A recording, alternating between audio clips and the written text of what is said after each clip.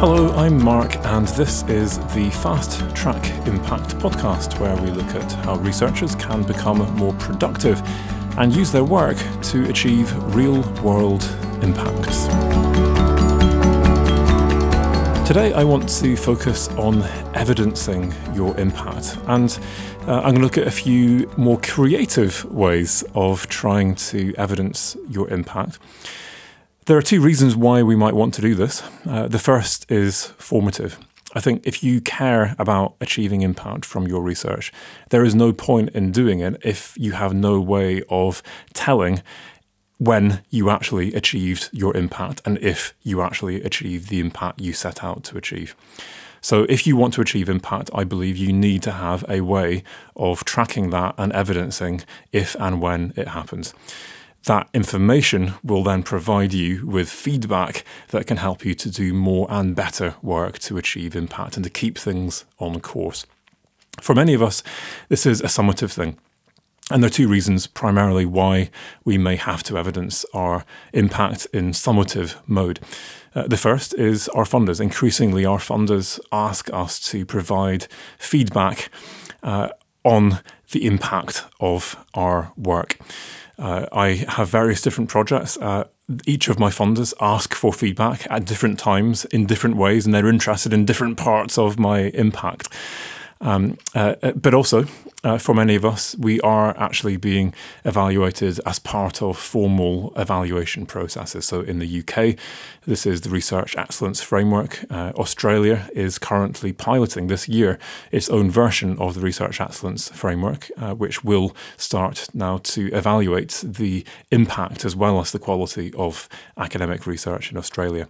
Other countries looking at this as well. In the EU, the Commissioner for Research is also looking very carefully at how in the framework program that comes after Horizon 2020, he may try and integrate some kind of more formal impact evaluation into that. So I think whether we like it or not, we will at some point have to evidence our impact. And my question to you is, have you got some ideas and how can you do this in a fairly painless way? So before we get into that, let's have a think about this week's tip. So this week's tip is thinking about how you can write a highly cited article or book, some kind of research output which is going to attract a lot of academic attention. And if you are in the UK or in any other country that is formally evaluating the excellence of your research, in the UK, this is a star-rated system, 4-star being the top rating of a paper. This is how to write a 4-star paper. This has nothing to do with research impact. But I believe that if we want to generate impacts from our research, then we have to make sure that the research itself is rigorous and reliable and is actually the kind of evidence that we want to build impacts on. And rigor is, of course, a part of how to write that highly cited or highly graded paper. Now, the advice I'm going to give you varies from discipline to discipline. And so immediately I'm going to suggest that the first part of this is more generalizable. The second part is not going to apply to some of you. So the first part of this is simply to look systematically at good practice. And now this seems like a fairly obvious thing to do, but I know very few people who have ever actually systematically analysed what are the highly cited papers in my field. Now, if this is a journal article and you are now targeting a particular journal for that, then what you're doing is you're looking at the citations of papers over the last number of years for that particular journal. It could be more of a disciplinary thing. So I'm going to look now across articles from multiple journals across my discipline. What are the highly cited papers? What are the less highly cited papers? Bearing in mind that it varies with age as well. If it's books as well, go on to Google Scholar and have a look at citations of books in your particular area. What are the ones which have really captured the imagination, that have become incredibly highly cited and used? And can you now find things which those papers, those books, have in common? Now, a lot of this is not generalizable, but when you do this analysis, most people report that there are certain things that you can see that the highly cited papers are more likely to do, and certain things that the really low cited papers, especially ones that have been out there for a while and just have never been cited, there are things that they do. And sadly, some of the things that people do that make their papers more cited are nothing to do with the quality of the research. You have papers which are not cited, which are still rigorous pieces of research, which are original and significant in their own right, but they've not been communicated as such. And I think part of the beauty of an exercise like this is that you can take the next paper that you're going to write, and you know this is good work. And by learning from good practice and in terms of what is highly cited, you can instantly now write that, communicate that in a slightly different way that significantly increases the likelihood that it gets cited and increase the likelihood that it gets a high grade. In the UK, you can analyse the REF database. So the Research Excellence Framework has graded papers across different disciplines, across all universities in the UK. And you can't do this entirely accurately, but what you can do is you can just look at the publicly available graded outputs, and you can work out for a particular disciplinary area which are the papers that are generally speaking, higher graded. So you can say, right, I've got a list of papers now, 20 papers, which I know that 95% of these papers were graded at 5-star and at 4-star, the top grade, and 5% of these papers in this 20 were graded at 3-star. So I know that the vast majority of these papers scored well. What can I see are things that those papers have in common? And the same with the 1 and 2-star papers. You can do that. If you want the details on exactly how to analyse that data, where to find it with the links through to the original data, then Google how to write a 4-star paper and the blog Fundamentals. This is a guest blog I wrote for Fundamentals, and you can see the full details there. The second bit, which is less generalisable, is really works for people, if you're not in arts and humanities. This is where I think you might want to kind of skip through to the main content if you're arts and humanities. If you're not arts and humanities, I think for most of this generally works. And what I've got embedded in that blog is a little table that I tweeted. And I embedded that in the blog because actually there was a lot of critique under the table, and I think it's worth looking at the table, which I'm going to describe to you now, but also going to the blog, looking at the tweet, looking at the critique, and thinking critically about what I'm about to say to decide if it works for you or not. But broadly speaking, a highly cited, highly graded paper does 3 things. It's original, it's significant, and it's rigorous. And broadly speaking, there are 3 types of contribution that you can make, whether it's a paper or a book: an empirical contribution, a methodological contribution, or a theoretical contribution. So that then creates a 3x3 matrix. So a empirical paper could be original by reporting new empirical discoveries and important firsts.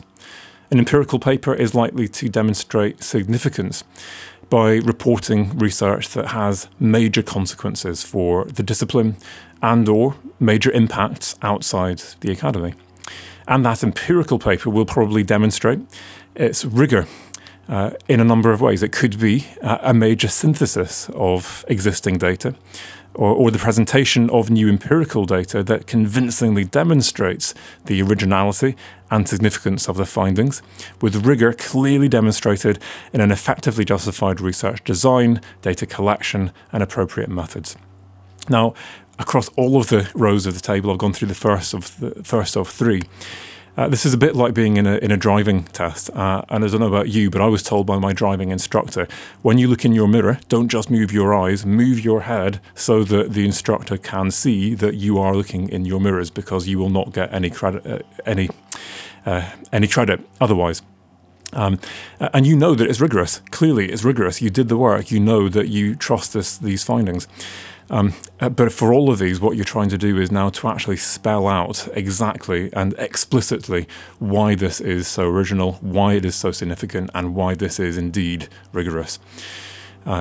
I would suggest normal, good practice, but I think we often forget to actually make these three things explicitly clear in our writing.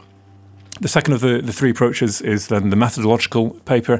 So this, in terms of originality, would be typically a new method, but the significance of that new method would be a new method that actually provides a step change in progress within your discipline, or gives people the capacity to generate impacts outside the academy that they couldn't have done without that new method.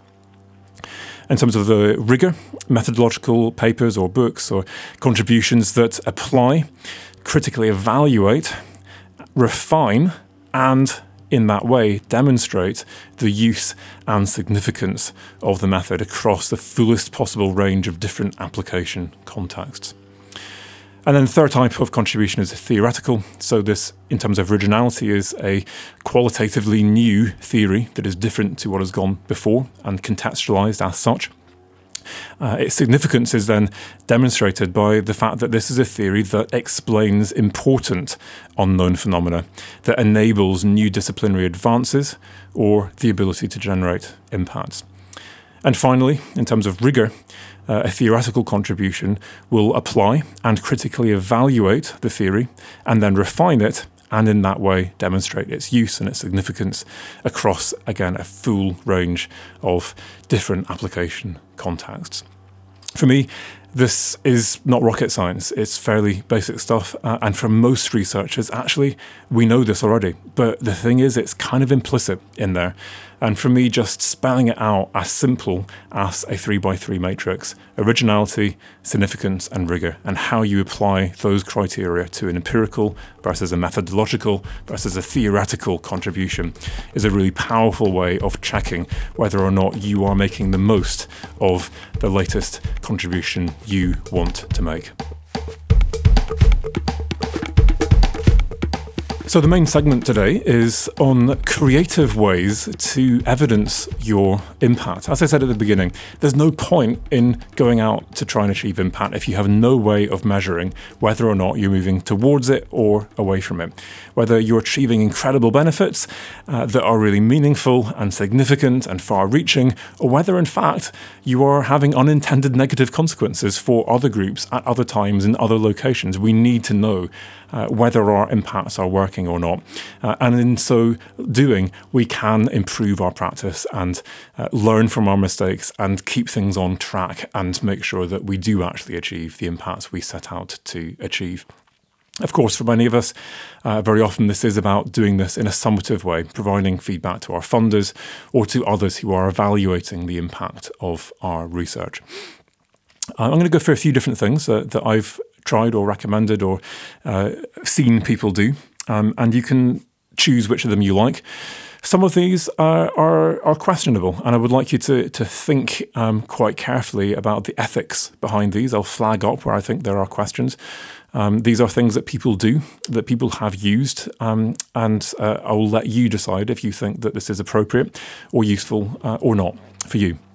So the first of these is to try and spot if there may actually be some indirect impacts from your research that someone else has achieved based on work that you did some time ago that you're not aware of. And this is a beautiful thing if you can spot this, because there's no work involved whatsoever. And in terms of summative feedback, this is an impact on a plate. So very often we will do some fundamental work. It's a new theory, perhaps a new method, an algorithm perhaps, and we can't think of a particular application, but we publish it anyway, and it advances the thinking in our field. Someone else comes along a few years later and realizes, wow, that explains how I can do X, Y, and Z as a theory. I can turn that algorithm now into some software that can do some really amazing new things that I couldn't have done otherwise. And what you're now doing is you're trying to identify those. Now, the way that I go about this is to do a citation analysis. What I do is I would start with my most cited articles. You can try and then just go through, there are certain things that you just know are in no shape or form would this ever have any impact. But look broadly. And first of all, look at the most cited articles. Have a look through the articles citing your work and look at the titles of those articles. If you think there's any hint of an application, then go into the abstract, have a look at the abstract and see, is this someone who has built on this, who is actually applying this now in a particular context? And then if you think there is something there, even if it's not that clear, look at the full paper, follow up with web searches about perhaps the funded projects that you can see cited in the acknowledgements of the paper that funded the work, going to the websites of the authors or their CVs to have a look then at the broader impacts that may be coming out of their work. If then you can demonstrate that those impacts that they have achieved could not have been achieved if it were not for your algorithm, your theory, your method, your technology, your process, whatever it is, then actually this is an impact from your research. What I would do then would be to reach out to those guys and say, wow, amazing work. I love this. I'd love to find out more. I'd love to meet up. I'd love to help you with that. And then to try and work with them to enrich and deepen and take that impact further. The next thing I'm going to do is I'm going to look at a couple of these more questionable things and question this, think about it, be critical about this. So one thing that I've seen people do when they want to evidence the impact of their work is to commission research that actually researches the impact of their work. Now, for a lot of the kind of things that we do, for example, around public engagement, you can't very easily go out there and just count things numerically. You need to do that more qualitative work that involves interviewing people, it involves things like focus groups. It takes time, it takes effort, and you actually need to set up a bit of a research project in its own right to actually then evaluate the impact of your research. And that's fine, and you can do that. And you've now got a whole range of options as to what you do with that. If you simply do that work and do not publish it, and your funder comes along and wants to know, so what was the impact? And you then say, well, we did all this work and here are the findings of our research, then that's better than nothing. The problem that you've got is that it isn't publicly available and it's not independent. And depending on how rigorously your funders or other evaluators want to look at your impact, I would suggest this is perhaps not kind of gold-plated. This is perhaps a little bit more flaky, because someone could argue, well, hey, you did the research. How do I know that you didn't selectively report that there aren't biases, that if someone else were to come and to repeat this, that they would get the same thing? So if you want to avoid those kind of critiques, then you've got a couple of options. The first option is to actually then take it to the level of a peer-reviewed paper. Now, this very often will be social science, and if you're not a social scientist, you will then need to work with social science to turn it into a peer-reviewed paper. That instantly creates a problem for you, because you're going to have to actually commission a probably university academic social scientist to do something probably quite extensive at consultancy rates, which are going to be very expensive, and it's going to take time. So that's why then some people then take a shortcut, and this is where I think it can potentially become dodgy. And what you're doing now is you're saying, right, I'm working with a third sector organisation, a charity, a think tank, whoever it is, to generate my impact. What I'm going to do now is, instead of directly commissioning this research, I'm going to give this money to that charity for them to commission the work. Now, at all points through this, you are making sure it is clear this money has come from your university for this purpose, and that is fully acknowledged. They then commission the consultants, they go out and do the work, they write it up, and it then gets put onto their website with their branding and logos and all the rest of it. And you've got it co-branded with your logo on the front as well, if you want. And you've got a clear acknowledgement that says how this was funded, who it was funded by, for what purpose. So it's, in theory, above board.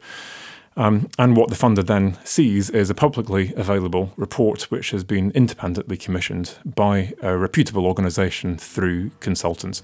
Now, the reality is that it will be entirely independent, and I personally, therefore, wouldn't have any qualms around this. I think where it becomes dodgy is that potentially you're trying to pass this off as something which is looks more independent than it really is, and that there is a link back to you, and there is a link back to funding that has come from your university, and you need to decide whether or not that is actually appropriate, whether or not that is in fact ethical. The next kind of dodgy idea that I'm going to suggest to you is something that was used by a few universities last time round in the Research Excellence Framework to demonstrate their impact. And this is YouTube videos of testimonials about the work. A really powerful way to evidence your impact is to get someone to go on record who is qualified to comment on your impact. Very often people choose people at the top of an organisation who have a job title which is really impressive, but I think equally you need to bear in mind that actually you maybe just want a quote from a student, a child or a teacher, for example, at the coalface who can tell you, yeah, it really works. In practice, it's changed my life. But testimonials can be a very powerful way of saying, yes, this has worked. And if you can't really pin down the attribution, if that person believes there is attribution, then they can explain from their perspective how it was that they used your work, and therefore that this was indeed linked to your research and there is attribution. So testimonials are great. Most people do this as you get someone to write it on a letterheaded paper that you can store with their signature so you can see it is theirs, you haven't doctored it in any way, and you then might quote selectively from their testimonial and maybe link to an online version of it if people want to see the full thing. What some universities did, I think, was somewhat crafty, which was that instead of getting people to, or in addition to getting people to write their testimonials down in letters, they sent a film team out to these companies and policy groups and third sector organisations, etc., and got these people to actually say their testimonial into the camera. And then they quoted from the testimonials they put into the camera. The reason I think this is a bit dodgy crafty perhaps is the more polite term to use on this, is that I think with a camera in your face, you're going to say stuff that is slightly different to what you might say if you had time to consider it in the written word, get it checked by people, and then eventually you submit what you feel happy saying on the record. And I would suggest that you have then a context in which this is a bunch of people coming to celebrate the research of this university, and they want you to talk about that. And in the way that that gets framed, I think you may get people preferentially talking about the positives in ways that may be more positive than they would if in the written word. I think whether or not you want to claim this stuff and write it down, I think what is good about this is that you can then use those videos to build rich online materials that complement what you're doing. And I think where there is much less questionable ground is to say, well, look, we're not going to use these as direct quotes, and we will get written testimonials on letterheaded paper where people are now on the record, which we will quote. But at the same time then, in terms of our online PR around this work, we've got then these people, and it's coming from their mouths in their own words on video talking about it. So it can have real impact in communication terms as well then. One final thing that I'll look at then is just broadening what you look for. So this is not really a kind of a technique or tool or a method, but a way of thinking, because I think very often when you are evidencing impact, you get stuck into a bit of a rut. So you've got an impact which is specifically about the economics. And as a result, you're counting the profit or the turnover of the spin-out company, or you're looking at the economics to the local economy in some way. And actually you forget to look for the other benefits. So what are the social and cultural benefits to the people who have bought this product or who have been saved all of this money? Are there even some environmental benefits that you have a new process which saves money, but it also saves carbon, for example? And very often when you start to look for these other impacts, you find other impacts which are just as exciting and that are just as worthy of reporting as the things that you were originally looking for. That's how to evidence it. The key last question that I want to address then is how to do this in a way which is as painless as possible. The problem that I have is that I'm working on so many different projects, and because of the nature of my research, they're all chasing different types of impact. And I get really quite confused and forgetful about what is happening on different projects. And so I need a way of capturing things on the go as it happens. Most universities have some kind of system now where you can log or register or track impacts online. And the problem is that they're not getting a huge amount of engagement from academics. And that's because they're quite hard to use sometimes. You need to have a username and password. You need to be online. They don't work on mobile, etc. And so I think that's fine. I want you to use your institutional repository. I use my own one, and I'm encouraging my own staff in my own school to do this. I'm director of impact for my school. So this is absolutely essential. We need to do that. But I'm only going to ask my staff to record it in that institutional repository once a year, just like your funders will ask you to do this once a year. And actually, the stuff that happened at the beginning of the year, 11 months ago, now I can't really remember. And the reality, human nature, most of us leave these things till the last minute, and the day before we're scrabbling to try and find something to put in here to tick boxes to keep me happy if you're in my school. And actually the stuff that gets put into these repositories therefore lacks the specificity and the detail to actually be very useful. So my message to you is to find something, anything that works for you as a kind of a solution that you can use on the go on a day-to-day basis, and to try and think about creating some kind of way to make a culture, an everyday practice or habit of tracking your impact. Some people like to do just folders, like the ring binder folders. Some people, it's a folder in their email. Some people like to use OneDrive. I personally use Evernote to do this. If you want to find out more about how I use this, just go to fasttrackimpact.com/Evernote. And for me, one of the useful things about Evernote is that if you have one super user, like me for my school, or you for a group of other projects, everyone else can have this for free. And for my £30 a year, people can just email their impacts in. So I've got for my project websites, just a link. You click on the link, brings up an email to my Evernote. It goes directly into the notebook for that project, and people just know. I just have to remember to go to the website, go to the contact page, and click on the link. That's all I need to remember. I don't need to log onto a new website. I don't need to even have the app. I don't need to be online. I just need to be able to use email. And the great thing for me is there's no excuse. If you can use email, then you can track your impacts, and you can let me know what's going on in this project or in the school. So it's a really powerful way of doing this on a day-to-day basis. And for those people who do like productivity apps and things like that, then you can share it, and all of the people in your team can have a shared notebook on their own mobile phone, tablet, computer that they are putting stuff into directly. And they can clip web pages, so they're stored as images or PDFs for posterity. So you've recorded that impact or evidence of impact. Even if it goes offline later on, they can record audio directly into it. You can fire in things with attachments. It's a very user-friendly way of just making it easy. So this is about taking the pain out of tracking this on a regular basis, making it something that you can do on a day-to-day basis really easily. And then you have lots of evidence to choose from when your funders come knocking, asking for the evidence.